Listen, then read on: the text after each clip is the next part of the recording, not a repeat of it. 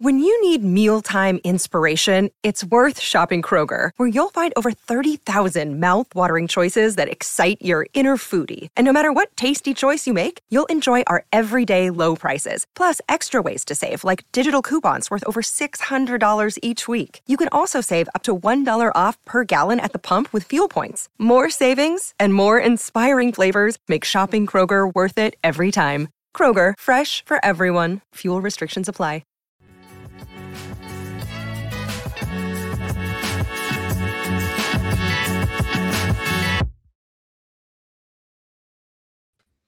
Welcome to Forward Progress on this Monday, December 11th, post week 14. We got an action-packed show. We'll be breaking down some takeaways of the week that was. Look forward to this week's lines, and we've got 2 Monday night football games to preview. I don't know why that happened in the schedule, and they're happening simultaneously, but whatever. If you're not already, you should really subscribe, hit the notifications bell so you don't miss any of the content. Also, smash the like button. It helps boost us in the algorithm. Of course, none of this would be possible without our sponsor, Pinnacle. Pinnacle is the world's sharpest sports book and available to bettors in Ontario.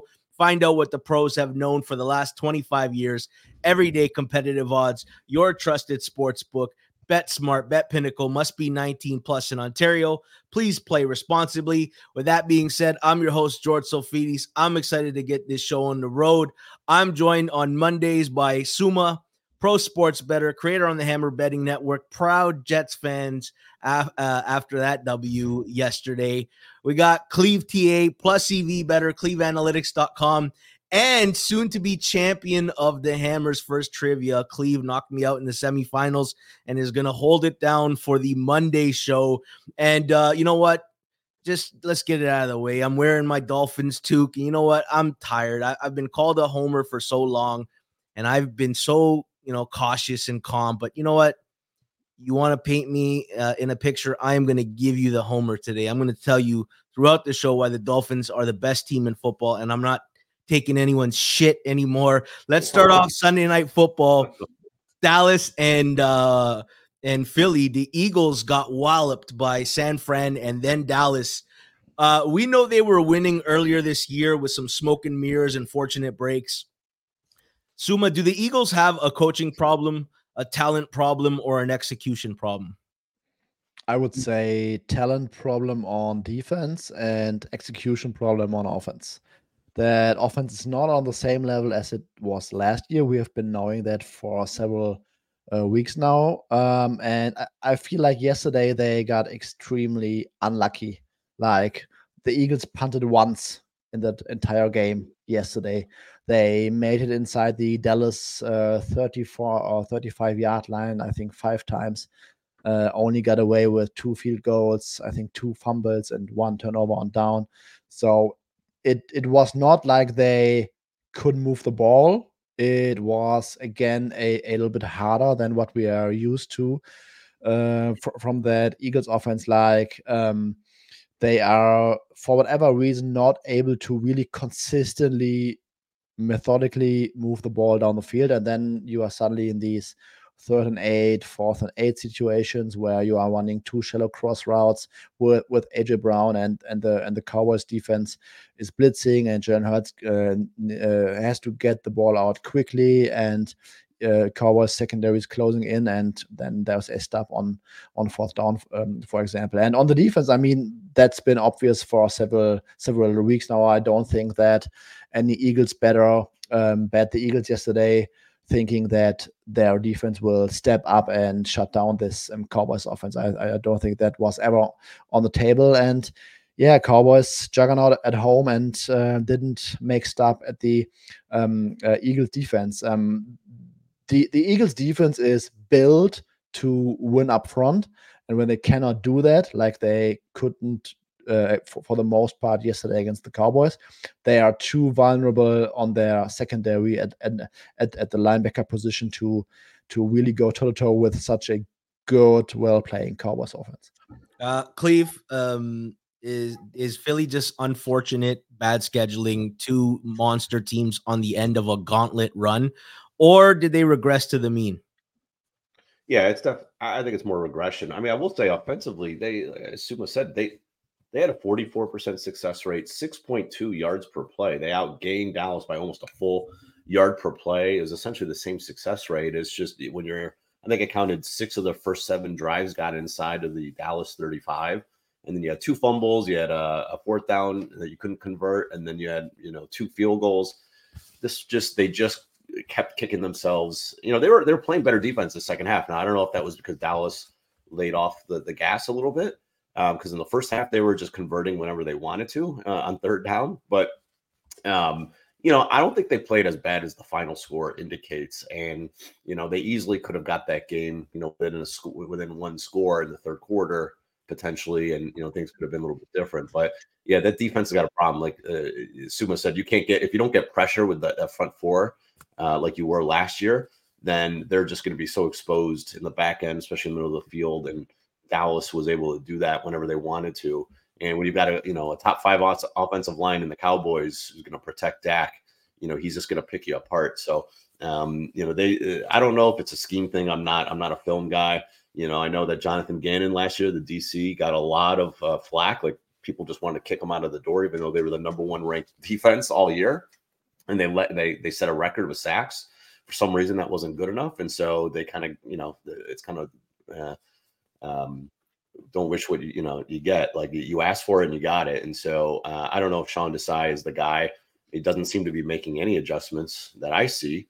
They never blitzed that I really could see. So it was kind of a vanilla game plan defensively, and they couldn't get it done. If you remember this offseason, they were like contemplating moving on from Bradbury and Slay, and then like through like a stroke of luck or whatever, how it unfolded, they bring back Bradbury and Slay on new deals, extensions, and it's just like I watched that game yesterday. I'm like, oh, Bradbury's awful. Like he cannot hang with any of the top tier receivers. How the hell is he going to be reliable come playoff time? And all of a sudden, you're feeling a Nevonte Maddox injury that's been like that quiet big injury for this team. Let's talk about the Cowboys and let's give them some credit. Suma, are the Cowboys one of the 3 best teams in football?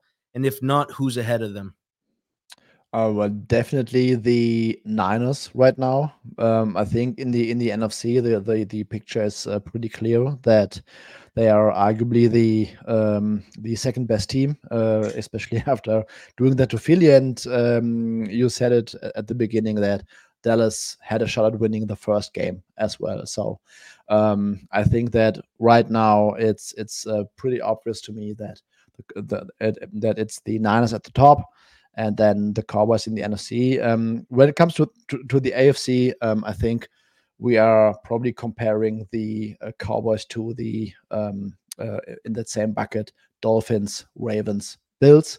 In my opinion, I might be a little bit higher on the Bills than other guys. KC, they are also still in the bucket, but I have some concerns about the Chiefs. We will talk about that. So when it comes down to that, we might make a case maybe Miami or Ravens right now still better than the Cowboys. But I think it's a very close bucket. Interested to see after we talked about on our, let's say, power ratings last week, what Cleve says about the top of the AFC. Cleve, how does it shake out to you when you think of the hierarchy of the AFC? Are we talking about Dallas still? Or the AFC? I want to talk about Dallas. No, we'll talk about Dallas, but Suma said curveball. Like, has anything changed in the AFC for you after this week? I still have Miami number 1. I had them last week number 1. The Kansas City one is tough because they are literally like 3 plays away from winning, beating Philly yesterday with Buffalo, and then that Green Bay game. I mean, think about it. If MVS catches that deep ball against Green Bay, or against Philly, which he probably catches, 80% of the time, they win. If they call that pass interference last week on Green Bay, which they probably call 80% of the time, they likely win that game. If yesterday, if they let the Tony offsides go, there's still time left for Josh Allen to score a touchdown, but they're a huge favorite in that one. So it's like they're just like this close to winning at least 2, maybe all 3 of those games. And our situation is a little bit different that we're talking Kansas City. So I'm not ready to bury them just yet. They still have the best quarterback in the NFL. They still have, one of the best head coaches, and they have a solid defense. So, I'm not going to bury them, but I'll go with Miami for now.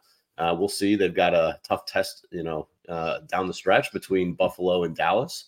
So we'll see. It'll all shake out, but I think Miami is, just a notch ahead of Kansas City, Buffalo, and Baltimore for me.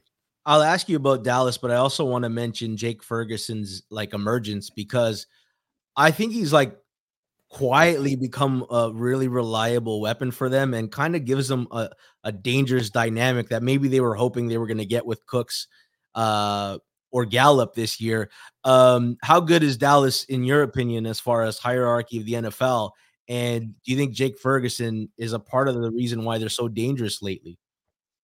Yeah, he's fine. I wouldn't say, I think he fills a role. A lot of times it's just him running a vertical down the middle of the field, down the seam, and Dak, hitting him on the money. So I'm not sure he's running any crazy routes to get open. I don't have some of those advanced metrics to see.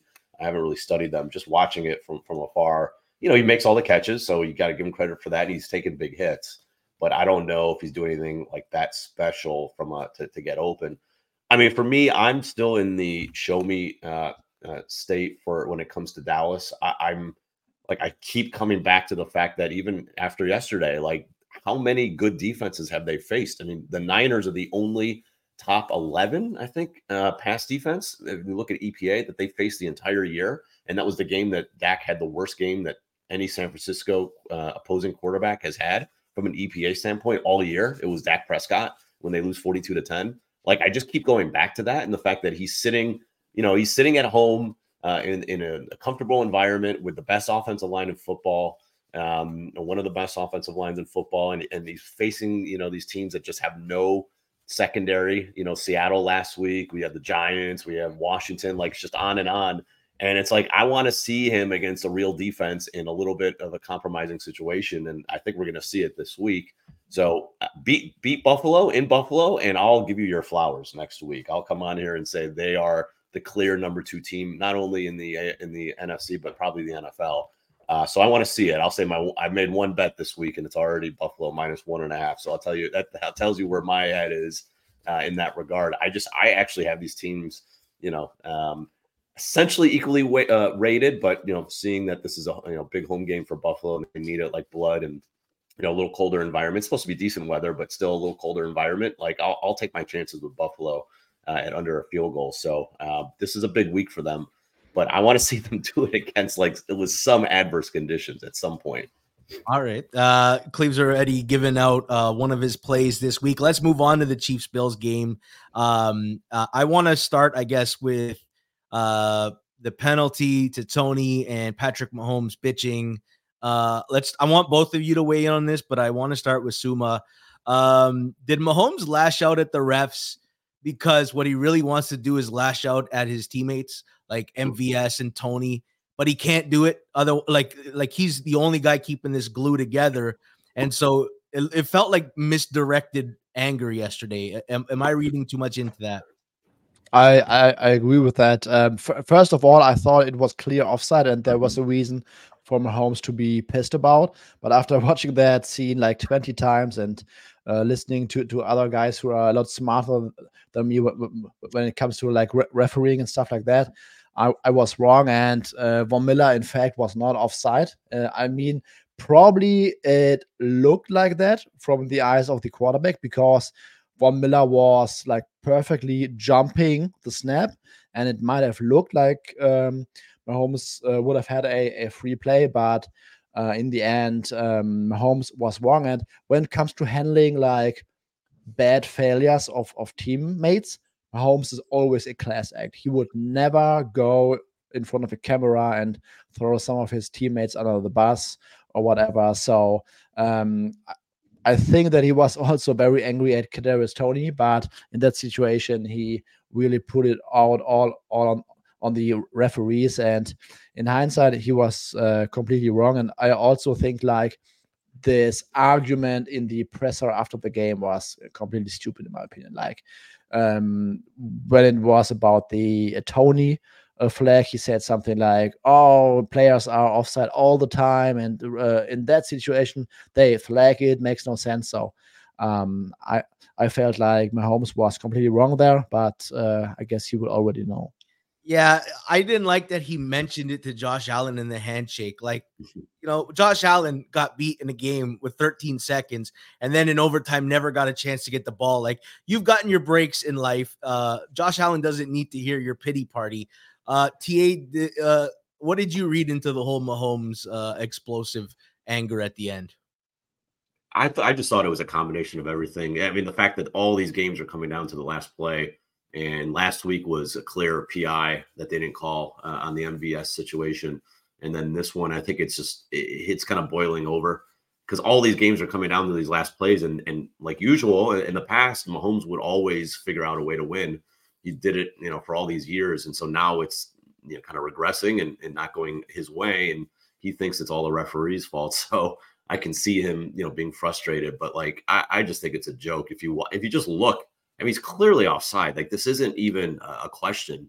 So I don't, this whole thing about it shouldn't be called. You need a warning like that. Now you sound like you have sour grapes. So I don't like that they're complaining, but I understand, why if this was like the first, if they were, if they had one loss and this is the first kind of tough game that they lost all year, I could, I don't think he goes off like this. I just think it's, the fact that we've had multiple end of game situations that have gone against him that has frustrated him. Suma, we keep saying this year, oh, don't worry, the Chiefs will get it together. They'll get it together. They'll get it together. Well, we got 4 weeks left, and then we got a playoffs, and we probably are going to see Mahomes on the road for the first time in his career in the playoffs. What's your confidence that the Chiefs actually get it right this year, or are you less confident today that they're going to actually do something? On a scale from 1 to 5, I would probably say it's a 3 right now, because I've been saying this for like 8 weeks now, and they never get to that level. So when you compare like their efficiency metrics with like last 2 years or something, even last year after Tyreek Hill was already out of the building, like it's pretty much for KC standards night and day. And yes, they are a couple of plays away from winning 3 more games, but those plays are also the exact issue that we've been talking about for several weeks now. Like MVS, yes, it's MVS. He does not catch the ball against Philly. Like maybe a different guy catches it or whatever. And Tony makes that mistake yesterday where he doesn't ask the referee whether he's offside or not. Maybe a different receiver would have asked the ref. I don't know, but this is an ongoing scheme right now. Also, add to the fact that I think we all agree that Travis Kelce looks like he has lost a tiny step this season, and all of a sudden you are relying on a 34-year-old Travis Kelce who has maybe only 92% of his former self, and Rashee Rice and a bunch of guys who are consistently making mistakes like Tony, like MVS, and against the best teams in the NFC, in the AFC, that might make up for some really, really tight and close games where these nuances will decide outcomes. Over the next couple of weeks, they will face a very light schedule, so we might not see that obviously, but for the playoffs, I'm really a little bit concerned. All right, let's move on to Rams and Ravens, which is like one of the more exciting games on the field. Like, this game had a total of 40, and like it finished 37-31, crazy overtime finish. Cleve, I want to start with you. Do you downgrade the Ravens defense yesterday, or is this just a case of this Rams offense is actually really, really good again? So I'll be honest, I didn't watch really much. I saw overtime, but I didn't watch the flow of the game. So I don't know how, the Rams kind of attacked them. But, the Rams have obviously a really good quarterback and multiple pieces at receiver that can hurt you. But this is now, we saw Deshaun Watson have a monster second half, and they put up over 30 against Baltimore a few weeks ago. And then the next week you had Joe Burrow, who's moving the ball at will before he got hurt in the first half, until they faced, Herbert and that Chargers offense that isn't really moving on anyone anymore. So they got a break there, and now we're back to the Rams scoring on the Ravens. So there is something to that I think there are holes there. I mean, look, from a talent perspective, they're not nearly as talented as their numbers indicated. And if you look, they played a lot of backup quarterbacks early in the season. Like that inflated a lot of their numbers. So now they're facing real quarterbacks. So it's coming back to bite them a little bit. So yeah, I don't think they're as good as they were showing early in the season. And they lost Kyle Hamilton. He's got I saw it, people were suspecting a potential ACL. It looks like it was just an MCL injury. So he could be back before the end of the year. So that's huge because he's been their best defender, especially in the back end. He's a big playmaker. So, that is one to keep an eye on. But yeah, I don't think their defense is nearly as good as, maybe some of the numbers looked early in the season. Suma, Lamar Jackson missed multiple deep balls yesterday. Even the ones that he completed, guys were wide open. He threw to the wrong shoulder. He threw it short. Odell had to catch one, stop himself, catch one, and roll into the end zone. Why doesn't Lamar get criticism? Because there's quarterbacks who, when they are off by a little bit, a lot of people are quick to jump into group chats and say, "Hey, man, Tua sucks," when he misses a throw. But Lamar doesn't get that same criticism. How does this always come back to Tua in Miami? How? I'll tell you, Cleve. I'll tell you. I didn't hear one comment yesterday about Lamar sucking, and I wonder why. Because his deep ball sucks. He misses a lot of deep balls. Wait till we talk about concussions, right? Yeah, wait till there's lots. There's lots. Suma, does Lamar deserve more criticism than he gets, or do we still give him a lot of free passes for some of his throwing errors? I would say yes and no regarding the deep balls. So Tyreek Hill and Odell Beckham both are on record saying they ran the wrong route on those plays. So, but I mean, Lamar Jackson, yes, he had a couple of big time misses, but they also scored 38 points or 37 points yesterday, and that was in major part due to him extending plays, scrambling around, getting first downs with his legs, and still making all the key plays when it was necessary. So yes, we can probably put more blame on him on things that don't go well, but in the end, he's still a dynamic playmaker who made all the plays necessary to go toe-to-toe in a shootout with a very good Rams offense that was absolutely clicking. So it's tough to really put the hammer on him, in my opinion. Before the Lamar Jackson injury and they were rolling, we were all quick to there was a lot of people who thought the Ravens are that sneaky, maybe best team in the AFC. I don't know if I'm sensing that maybe that sentiment is cooled down. Do you think the Ravens have a legitimate case as being the best team in the AFC? Suma? I would not say so, because even if we don't make major differences, so TA has the Dolphins in front of them. I also have the Dolphins tiny in front of them, but it's basically one bucket, and I don't think that the Ravens right now are as stable on offense and as good on defense to really make them clear favorites in the AFC. I just think that they are just not there, because Mark Andrews, I think that they are missing him. They are a little bit fragile now with their receiving group, because Odell is dealing with injuries all the time. Bateman is probably still not 100% from his Lisfranc injury. So they are a little bit fragile on offense, and I agree with TA that their defense is probably a little bit overrated at this point, especially if Kyle Hamilton is going to miss a lot of time. All right. Question for both of you, and Cleve, I'll get you to answer first. Just a quick answer, and then we'll get into some team level takeaways and answer questions from the chat. Do you guys expect to see the Rams in the playoffs? And which division leader is vulnerable that you think the Rams could possibly knock off? Obviously, the NFC South one is the obvious answer, but is there another one? And we'll start with you, Cleve. It just based. I haven't played the Rams very well all year, but just based on their schedule, in between you get Washington and the Saints at home, and then at the Giants, before you face the the Niners on the road. And again, who knows, at that point the Niners might have a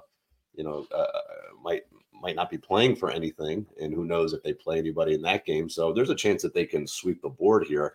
But I mean, I think 2 to 3 wins is very, very reasonable. So I think they're definitely in line to potentially get a playoff spot. I actually, just from a pure viewer standpoint, I don't want to see Minnesota in the playoffs. Like, can we just get them out of here? Yeah. I don't want to see Nick Mullins or Josh Dobbs or whoever's going to end up playing now that Jefferson's hurt. Like, just, we don't need them in the playoffs. I think everybody can agree, unless you have a ticket or you're a Vikings fan, like, let's see the Packers and let's see the Rams in there. Yeah. Like, I think that would be by far, the most competitive, from that standpoint. So, and again, who can they beat? Yeah, obviously the NFC South, they'd be favored, I think, over any NFC South team on the road.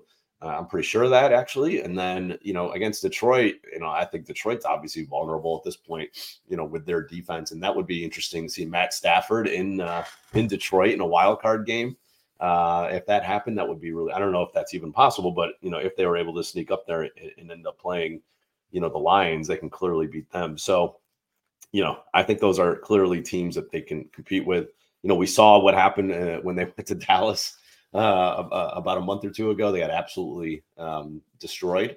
And so I don't know if they can do anything in that game, but when you've got a Hall of Fame potential quarterback, you've got 2 really good wide receivers and a great offensive coach, you've got a shot to beat anybody. So they're definitely in the driver's seat. Suma, I feel like you've been bullish on the Rams since Kyren Williams came back. Do you echo a lot of what Cleve just said?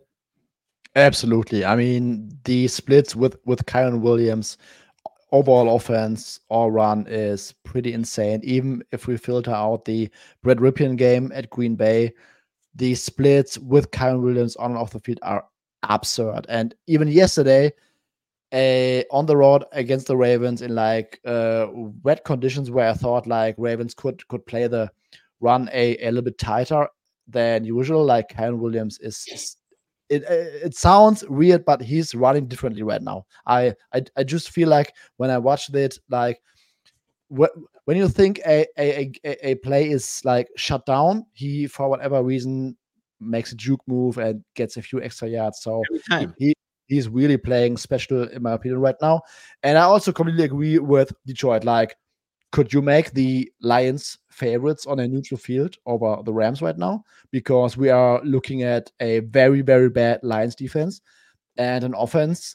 I'm not sure you can right now say that the Lions offense today is better than the Rams one. So I'm also going, NFC South for sure. And then Lions would also be my case. Dallas is problematic because the way to really get after Stafford is if you can get pressure with a 4-man rush.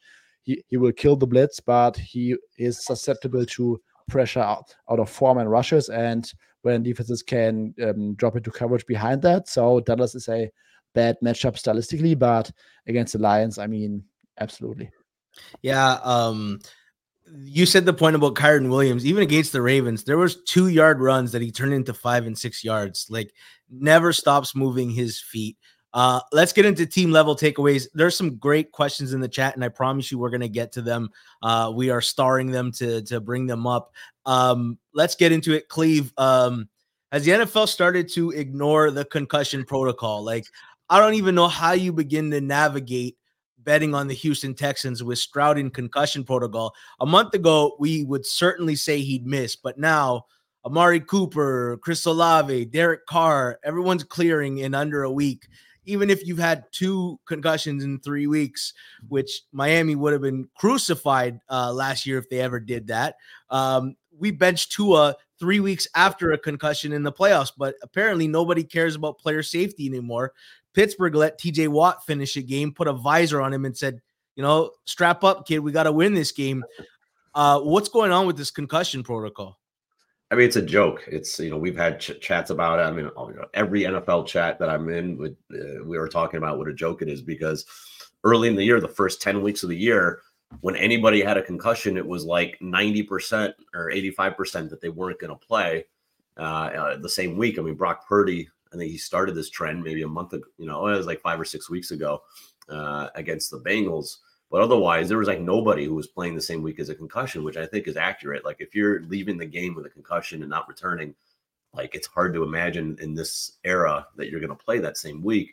And so, when I would look at games, on a Monday morning, I would assume whoever had a concussion was likely going to be out. And that's how I would handicap. And I've actually been burned back-to-back weeks, although I still won. 2 weeks ago, I had the Lions. I think it was -3.5 in New Orleans because I thought that Chris Olave would definitely be out after he got a concussion, and they had no wide receiving core. He ended up playing kind of out of nowhere, and they still covered, fortunately, barely. And then this past week, I was on the Browns Jacksonville under, thinking that this is before the Lawrence injury. I thought that the Amari Cooper injury, the concussion, would keep him out, and that would be a big deal. And he ended up playing, and obviously, Lawrence ended up playing. But so it's like I don't know what to expect anymore. We saw T.J. Watt come back into the game, which was a joke last week with a visor. So clearly he had some symptoms if you're going to put a visor in somebody mid-game. But now they've got, they're going to use the excuse that he had a couple days extra rest because it was a Thursday night game. So he'll play. I would be shocked if he doesn't play. And now I said this morning, like, we should just assume CJ Stroud's going to play. They need to win for their playoff hopes. And if everybody else is doing it, they're not going to like sit Stroud because of a concussion. Like, it sounds terrible, but unless he really is, he can't see, I think he's going to play. And so that's how I think you have to handicap these concussion situations right now. You have to kind of evolve. And it's similar to, if you remember COVID back a couple of years ago, like everybody was like, okay, they got COVID, like they're not playing that week, is going to the full protocol. And then it just all of a sudden, like, Carson Wentz was the first one to come back, and they said, all right, let's just stop caring about COVID and clear everybody again. And that was like week 16 or something. Like, this is what happens once it's like, all right, we need these wins for the playoffs. Like, we're just going to let you play. So it's kind of a joke. Yeah. All right. Let's talk about the Broncos. Suma, they're 6-1 in their last 7 games. They beat the Packers, Chiefs, Bills, Vikings, Browns, and Chargers. That's not a bad bunch of teams that they beat. Is it time to acknowledge this run? Is this team actually kind of good? Barely, I would say. I still don't think they are very good because I think that after that rough start, they made a lot of personal changes on defense. They got injured players back, so their defense was already subject to just natural regression. But with some players back, Patrick Surtain playing at a very high level, they are now actually creeping closer towards average on the season, and they've been very good, especially on creating turnovers.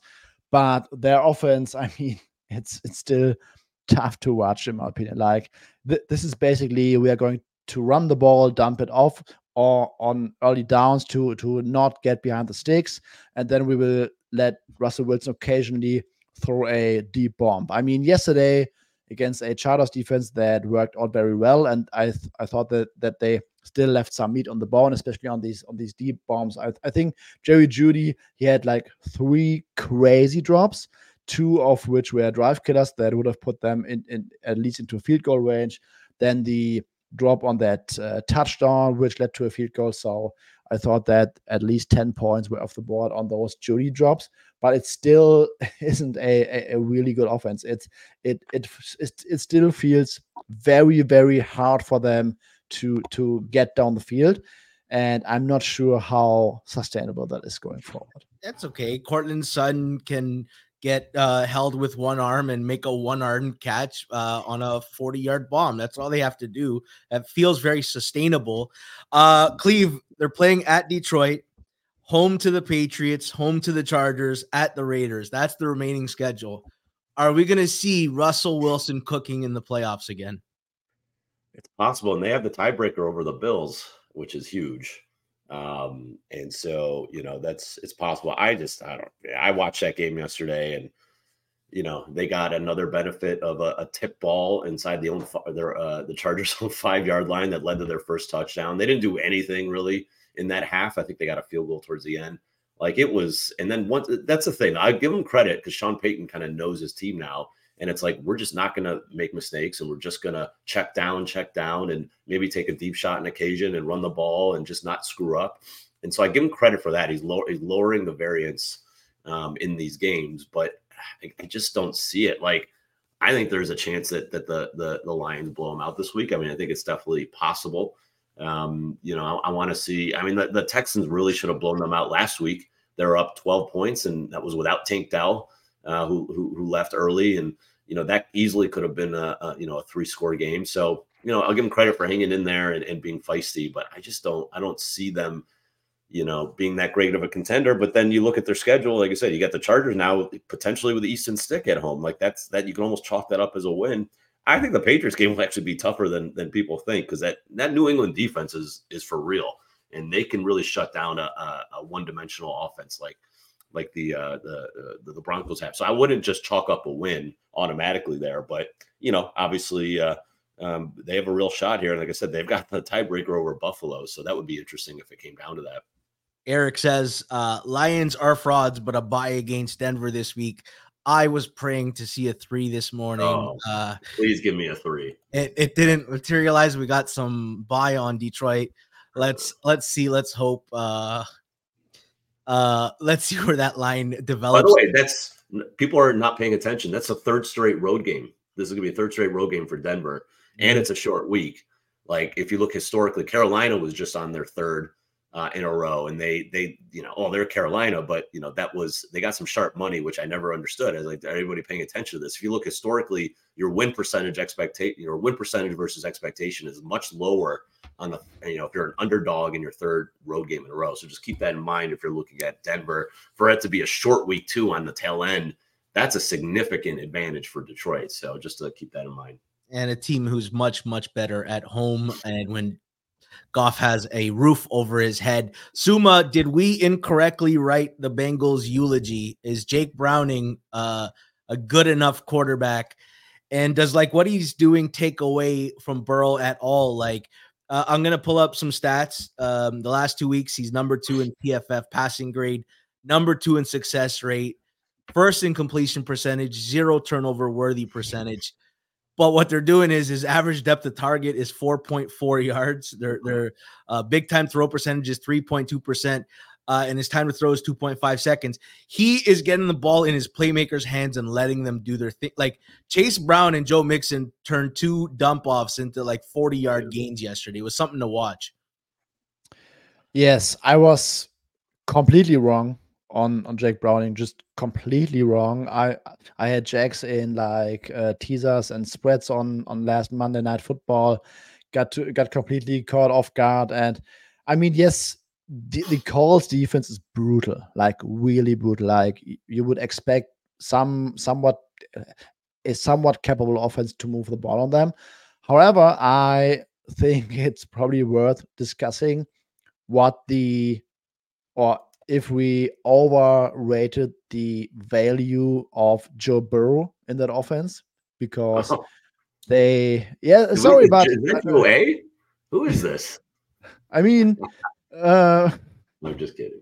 That game against Jacksonville was like really, really good. And he let it follow against the Colts, where he just played mistake-free football, completed a bunch of passes, scheme and playmakers did the rest. And all of a sudden, I mean, I thought that the downgrade from Burrow to Jake Browning would be massive, but I was just completely off on that. Yeah, I used to, Shane asked, is Zach Taylor sharp? I used to love punching on Zach Taylor. I have always felt he's held back at Cincinnati. And Joe Burrow, he has Joe Burrow to thank for his extension, but I guess they're both making me look stupid. Cleve, let's focus on a good coach. The Browns have now lost 3 offensive tackles. Their star running back, Nick Chubb, and Kevin Stefanski is one with 4 different starting quarterbacks, including a guy off the couch. They are 8-5. Should he be one of the front runners for Coach of the Year? Yeah, no doubt. I mean, to do this with, I mean, it's, if you look at the laundry list of guys out for the Browns between Watson and Chubb and, you know, the Amari Cooper's in and out, and now they're down to their, you know, their fourth and fifth string tackles. potentially their backup center, and then defensively, just Myles Garrett playing with one arm. They got guys hurt in the secondary. Denzel Ward's been out a couple games. It's just been nonstop injuries, and they're finding ways to win. And what I love about him is he's doing it. He's got obviously a strong, analytically focused front office and coaching staff, and forward looking. And so they're doing things like going for it on fourth downs when they should. Even that touchdown to David Bell yesterday, the great play by Flacco. He just a quick hitch, and they scored on that one where most coaches, with a good defense, would punt there. And so he's going for two when you're supposed to. He's like doing all those things, even with these, third and fourth string players on the offensive line and at quarterback. So he's being true to himself, which I really like. And, the defense comes to play, especially at home, whatever. I don't know what happens between home and road, but there's just gigantic splits there between this defense. So, but they're doing what they can to win these games. And I think if they get into the playoffs and get 10 wins, like he's got to be high up there, because Dan Campbell was the favorite, I think, this morning, which I still don't understand. Like, why is he the favorite? It's not like he's doing anything in recent times that has been all that impressive. Like, he's got to eventually turn this thing around for Detroit. But, I think Kevin O'Connell should be up there. But like, those are really, Mike McDaniel, but again, the talent is really there. So it's to me, like, I like giving coach of the years to guys that, exceed their talent on the roster. And I think that Stefanski is definitely one of the top 2 to 3 candidates. There's going to be a guy who, when they run the table and win their last 5 games of the year, Matt LaFleur is going to bring home the bacon. Let's get into some questions, because award markets are fickle, and I don't think there's anything more fickle than the MVP race. Dak, MT asked, is MVP a 2-horse race between Dak and Purdy? And do we think Tua could sneak more into contention? If Dak loses to the Bills, like, he's out, he's gone, right? Purdy's number 1. And then if Purdy loses to Baltimore on Christmas, he's like, if you got to win your last few games or else you're gone, right? We've seen guys lose an MVP award at -400 off one bad game with 2 weeks to go. Is there a more fickle award than this one? Let's start off with Suma. Yes, I cannot remember the last time where, like, we could make a case for, like, several guys in week 15. Last couple of years, it was basically Rodgers and Mahomes.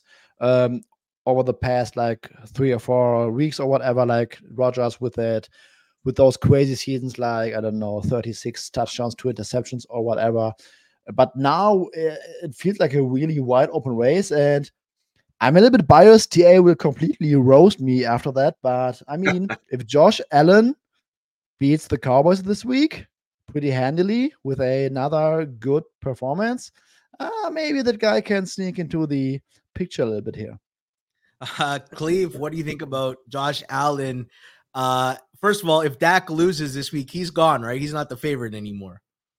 Well, I would say he's gone, but he's not the favorite. They still get to play, some really bad defense, including Washington at the end. But it's definitely a big black mark, because, like I said, San Francisco is the only legitimate defense they've faced for the most part all year, and he lost that game pretty bad. So if he doesn't play well this week, then that's 2 black marks against him.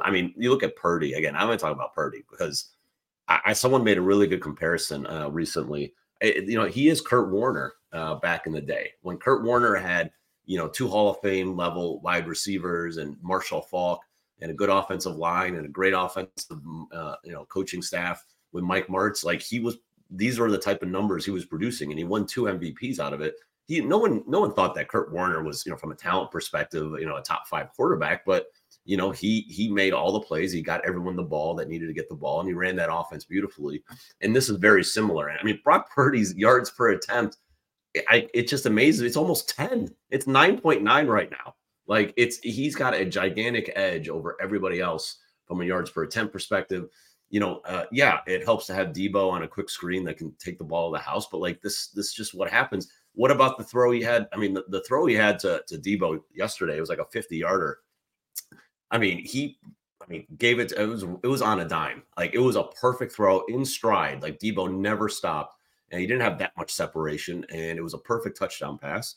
like he's making the plays when it needs to be made. And so like at some point when you're leading every single statistical category, and then you've also done it against good defenses, he's done it against multiple top 10 defenses, including Dallas. Like to me in a down year, I think he has to be the favorite, even if, Josh Allen comes back and the Bills, eke into the playoffs. Like we've never seen a quarterback with less than 11, 12 wins win the MVP. Maybe this is the outlier season, but I just find it hard to believe that could happen when there's another quarterback on the clear best team in the NFL leading in every statistical category. But, again, people have biases, and some people may just agree to just never vote for a guy like Purdy in that system. So I get it. Follow the thread here, right? Primetime games have a big impact, big national audience. It becomes part of the discussion. Week 18, the most important game is going to be Buffalo versus Miami. It's going to be Buffalo fighting for their playoff spot and Miami fighting for the 1 seed. It's going to be the Sunday nighter. I already can see it.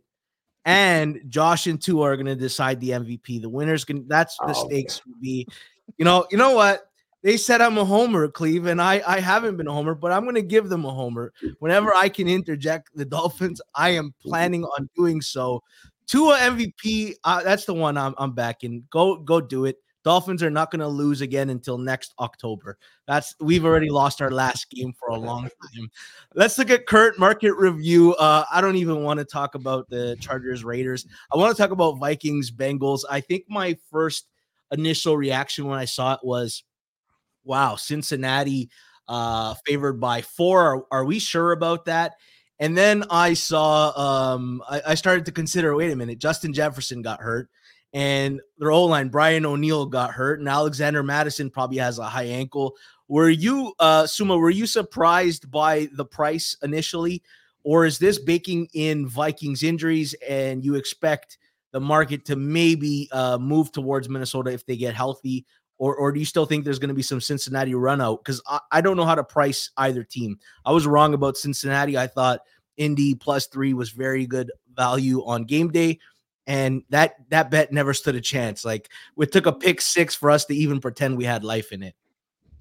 Yeah, I think it's not very easy to price the Vikings right now because we don't really know what to expect from Nick Mullins in a starter role after a full week of practice. The Bengals defense is not good at all.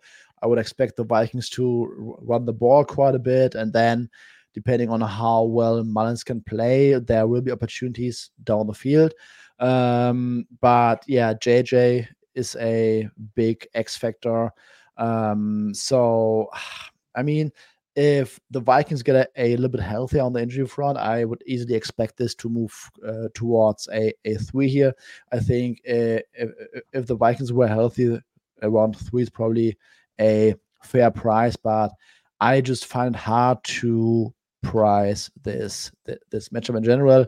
I definitely need more information as the week goes on. All right, Cleve, let's just keep it moving because I do want to. We have 2 Monday nighters to preview. Commanders, Rams. The last time we saw the Commanders, Brian Robinson got hurt, and I believe it's a multi-week injury. We're not. There's no confirmation on it. Their defense has been bad for some time, and you can pinpoint it to when they traded away their 2 pass rushers. They also, James Smith-Williams hasn't played, and it's kind of evident they can't generate any pass rush. The Rams lost Hunter Long, Higbee didn't play, and they lost their right tackle. I guess I'm looking towards the total here. I wanted to bet the over here, and I wonder, do you still see money coming in? It's hard for anybody to back the defenses in this game, right? Yeah, I definitely think there's a tilt towards the over. I mean, Washington is a sneaky over team. I think I have to check my numbers, but I think going into last week, they were the number 1 over team. I can actually check it real quick, but I believe they were the number 1 over team in the NFL, or right up there. You had a stat on the Thanksgiving show where you said, yeah, actually, normally they go over by a lot of points. They're not being priced correctly yet. Yeah, I looked at it. So they're second place. 62% of their games have gone over by 8 points per game, which is the largest margin in the NFL. So that clearly is a signal that the market is not right. And obviously we've seen recently with their defensive trades that it's not any better. I will say the one thing is, since those trades, I mean, our last two memories of the Washington defense are against Dallas and Miami. So like it's a little bit skewed. This thing about this Rams team is like McVay isn't one of those coaches that likes to run it up on you necessarily. Like, he likes to get a lead and he'll sit on it. And if you recall, like there's a lot of times, in prior years where they would get up, 10, 13, 14 points, and he would just run. And he would never really expand a lead. So it is a team that is susceptible, I think, to some backdoor covers in that case. So, and Sam Howell in that offense is like sneaky, like against a mediocre defense, like they can do some things. So I think it's a lot of points at this point, at this stage. I just have no idea to how to price the emotional factor when you have a team out of the playoffs like Washington with such a late bye, traveling, across the country. Like, are they going to care about this game? Like, that to me is the unknown variable that just impossible for anybody to answer. But it's definitely something that sticks in the back of my head because, if you're a player, you just had a 1 week vacation, you see the finish line, you have no shot of making the playoffs. Like, I mean, what's your incentive to go full force? I don't know. So that's always a difficult thing to handicap. It reminded me of Denver Rams Christmas, and I thought Denver was a great price, but I didn't realize they were already in Aruba in their minds, especially when the coach is someone who's probably not going to be there next year. It's very hard to get that team motivated. I'll tell you a team I'm having trouble pricing this week, Suma. It's Ravens Jaguars.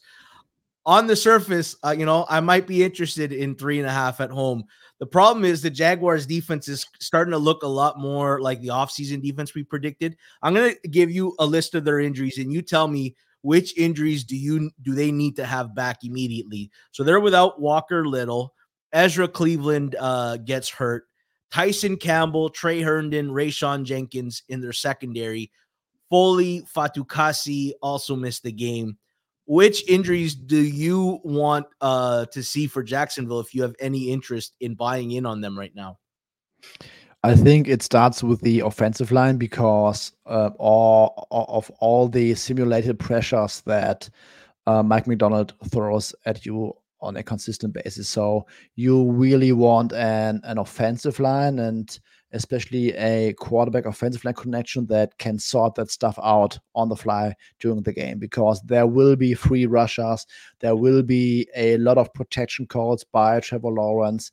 Ravens will get pressure, and that's why I would say you should start at the offensive line, because that defense will not contain Lamar Jackson for 4 quarters. I'm pretty sure about that. So you want to have a foundation offense where you can maybe go into a shootout with the Ravens offense. And I would probably, if I'm them, look to get Walker Little back and maybe Ezra Cleveland, because I feel like Cleveland was a sneaky little upgrade because they had some issues along their interior early in the season. I would be starting to look at the offensive line.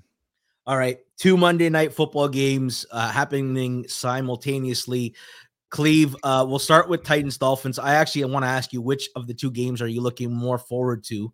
The Dolphins, the question mark is Javon Holland and Terron Armstead. Robert Hunt's already out. For the Titans, are going to be without Jeffrey Simmons, Christian Fulton. The line is 14 minus 100. There's 13.5s out there if you're interested. First of all, Cleve, which game are you more interested in, and what are your expectations in this game? So I have interest levels in both. One, the Green Bay New York game, I have no bet on it at all anywhere. It's purely for my futures. Again, we talk about every week with the long shot to make the playoffs and alts on their overs. And I had one to win division that may or may not still be in play. But so from that perspective, I just want them to win. Just from a futures perspective, I have no other exposure tonight. I do like the Dolphins game just because I want points, and I bet on their first half team total over 15.5 and the team total over for the game at 29.5. Like, I just find very little. Last week I sent George a note saying, how in the world does Miami not get to 30 points in this game? Because their team total was like right the same number. And he's like, I don't know, unless there's an injury. And they ended up scoring 45. And it's they've only faced a couple of defenses that are bottom 8, 10 in explosive pass rate. And Tennessee is, I think, 28th in that regard. And in all those games, it was Denver, they scored 70. It was obviously Washington last week, they had 45. I think the Chargers, they have 36. So like they don't let, it's one of those, if there's loose change on the ground, they don't let it go. Like they pounce on any bad pass defense that allows big plays over the top. And we're talking about a Tennessee defense, which if you look at their schedule is just incredible that they're a bottom 5 to 10 pass defense look at who they faced in recent weeks: the Colts, Panthers, Jags, Bucks, Steelers, and Falcons.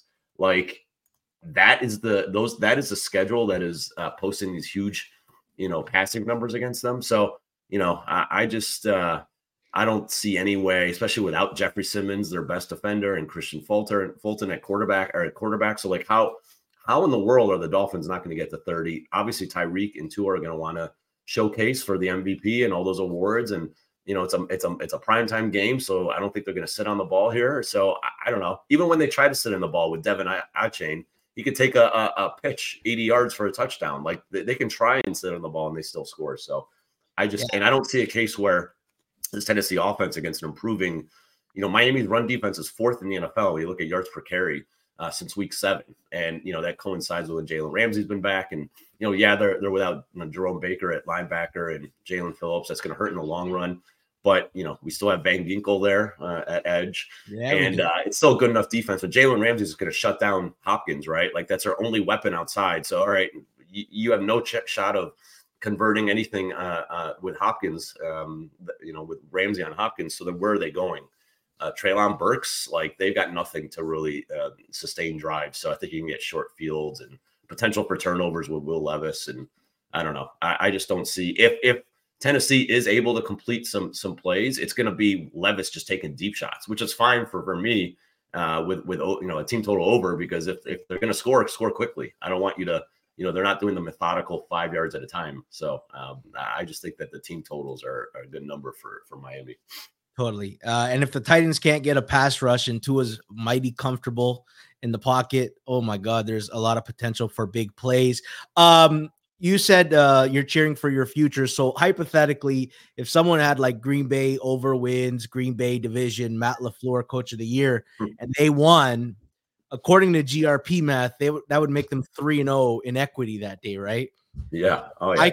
I cornered the market on Green Bay equity. I can bank a 3-0 Monday if Green Bay wins, is what you're telling me. Suma, Packers, Giants. I guess I want to start here first of all, like their injury report. Aaron Jones is not going to play, and Christian Watson and Jair Alexander. Like, my God, man, this Green Bay team is never healthy. What the hell is going on with their injury staff? Like why is everybody always hurt? And then I wanted you to break the tie. Hitman's best bet is Green Bay. A prominent pick selling service says, no, Hitman's an auto fade. Where do you land on this game? I'm wearing a Hitman jersey tonight, or let's say in the morning when I'm going to rewatch that game. I also will be heavily rooting for TA's futures portfolio because I'm on the Packers tonight. And the Giants with Danny DeVito, they had a 6-0 turnover advantage against the Commanders, against the worst defense in football right now, arguably the worst defense in football right now. And then they had an absolute shit show against the Pats that they barely won due to a late, 35-yard missed field goal. I'm just not buying into this team, into this offense.